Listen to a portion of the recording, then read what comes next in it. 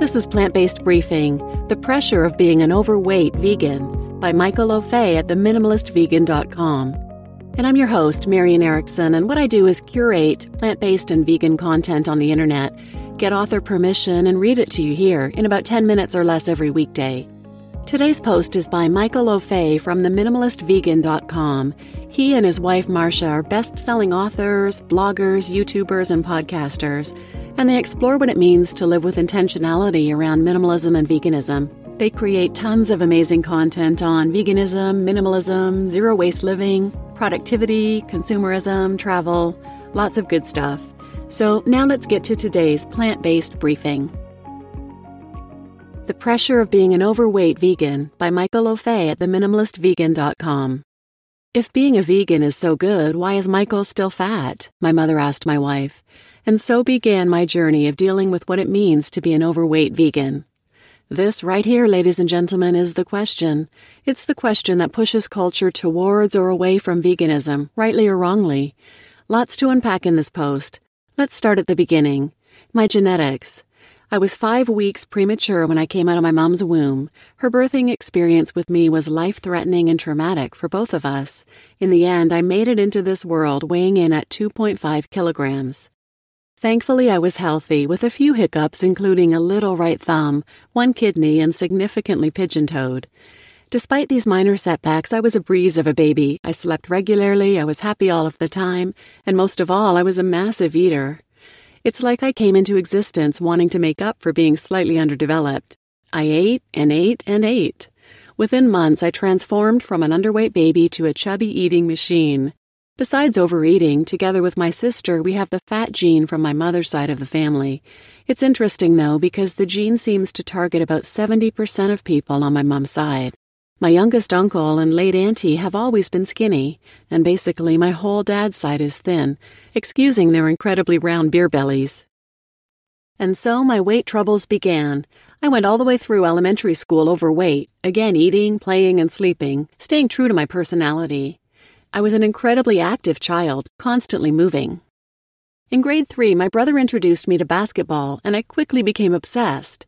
Through the sheer hours dedicated to the sport, I maintained a relatively stable weight until I hit puberty in grade 7. In high school, I had a growth spurt and leaned out. I went on to have a 5-year run as a bona fide basketball athlete. Well, I still ate a ton, but my output was so extreme that the food I ate had no impact. I would just burn it off. Note: throughout this whole time, I ate like crap. I drank soft drinks, ate meat pies, and loved chicken satay. At home, I ate pasta, rice, African soul food at scale. And since a young child, I saw my brother put honey and peanut butter on bread and chase it down with a hot cup of Milo. The first time I had this combination, it changed my world. I iterated on this complex recipe, only opting to eat crunchy peanut butter, who eats smooth, together with the honey. I would then proceed to fold my incredibly processed white bread and dip it into a hot cup of Milo, which had added brown sugar, because I'm crazy. My lean days came to an end. So I was a dedicated athlete through grade 12.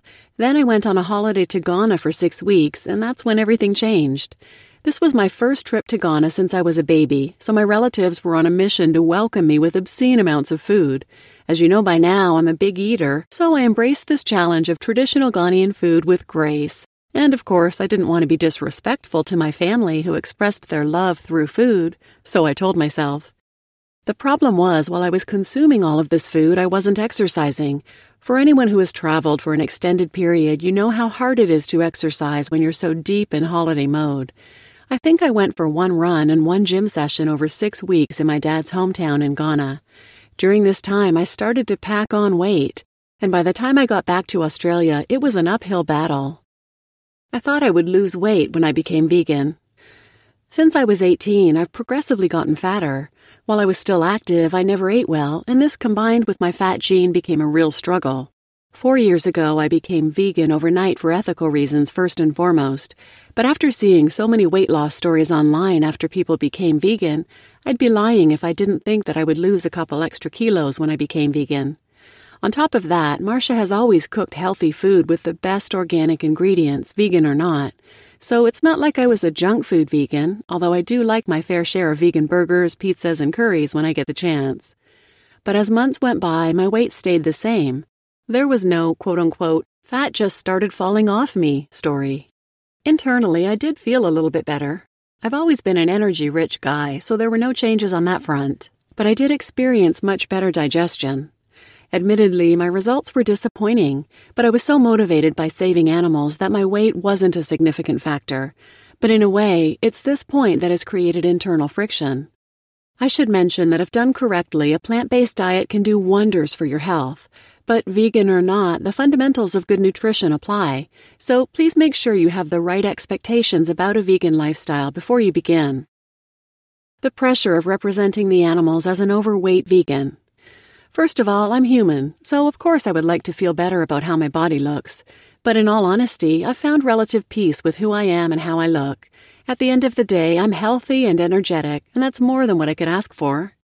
Where things become incredibly hard for me is how there's added pressure for vegans to look super healthy.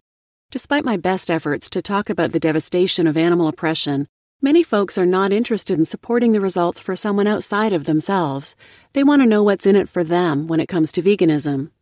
People are so focused on how they look and they associate the success of veganism with appearance. And quite frankly, I don't blame them. When vegans position veganism as the best lifestyle for health, weight loss, clear skin, better energy, then that's what we'll be judged on. Now, I don't have a problem with using the body as the ultimate sales pitch for veganism. Over the years, marketing vegan body transformations have been beneficial to get people on the lifestyle. Typically, those who are plant-based see their support for the animal industry as a byproduct of their health decisions. And that's totally okay. More animals are saved, I'll take that. The importance of messaging. The reality remains that people are going to judge the success of veganism based on how you look. There are a couple of ways I've chosen to look at this. Firstly, I think anyone showing interest in your vegan values is positive. I try to speak to the reasons why I became vegan, which are based on avoiding the harm of animals. I'm quite upfront with them when it comes to health. I tell people that I didn't transition to veganism for health reasons, but I've come to understand some benefits. This is when I'll refer to high-performance vegan athletes. This approach enables me to control the narrative of the conversation. Now, inevitably, someone who is motivated by how they look will take one look at you and discredit your reasons for going vegan, despite there being many more overweight omnivores in the world. The other thing to consider is being real with ourselves. Despite having the fat gene, I know I could lose weight if I really put time and effort into it, and being externally motivated on aesthetic is okay, sometimes. For me, it's not being driven to have this out-of-this-world chiseled body. My motivation would be to represent the billions of animals slaughtered each year. In my books, that's not a bad motivation at all, and maybe one you resonate with. Overweight vegans around the world. Do you feel the pressure of being an overweight vegan? By the way, this pressure doesn't just exist with weight. It's true for your overall health. If you're always sick, then people will think that a vegan diet makes you weak. If you have bad skin, then people will think a vegan diet will make you break out. These are real human judgments vegans are experiencing with people every day. I don't write this to make you feel the pressure. I write it to empower all of us to be confident in who we are and to redirect people away from their own needs and inspire them to be selfless. We owe it to ourselves, and more importantly, we owe it to the animals. You just listened to The Pressure of Being an Overweight Vegan by Michael O'Fay at theminimalistvegan.com. I think this is such an important topic, and I like how Michael points out that the pressure vegans feel and the judgment from others isn't just about weight, but it's about overall health in general, and that we can be empowered to help people turn the focus off of self and towards the animals, or towards the environment. With animal agriculture being the #1 cause of climate change, that's something that might resonate with people as well. And as always, I link to the original post in the show notes, and in that post you can find a link to some other great resources, including a link to a podcast episode that Michael and Marcia did on this very topic. I'll also link another podcast episode from the Hope for the Animals podcast. They are part of United Poultry Concerns, one of our contributors, and the episode is called Fat Justice and Veganism. And I'm your host, Marian Erickson, and please reach out to me with any feedback or comments or questions you have. You can find my contact information and social media links at plantbasedbriefing.com. And as always, positive reviews if you have something nice to say are greatly appreciated. Thanks for listening.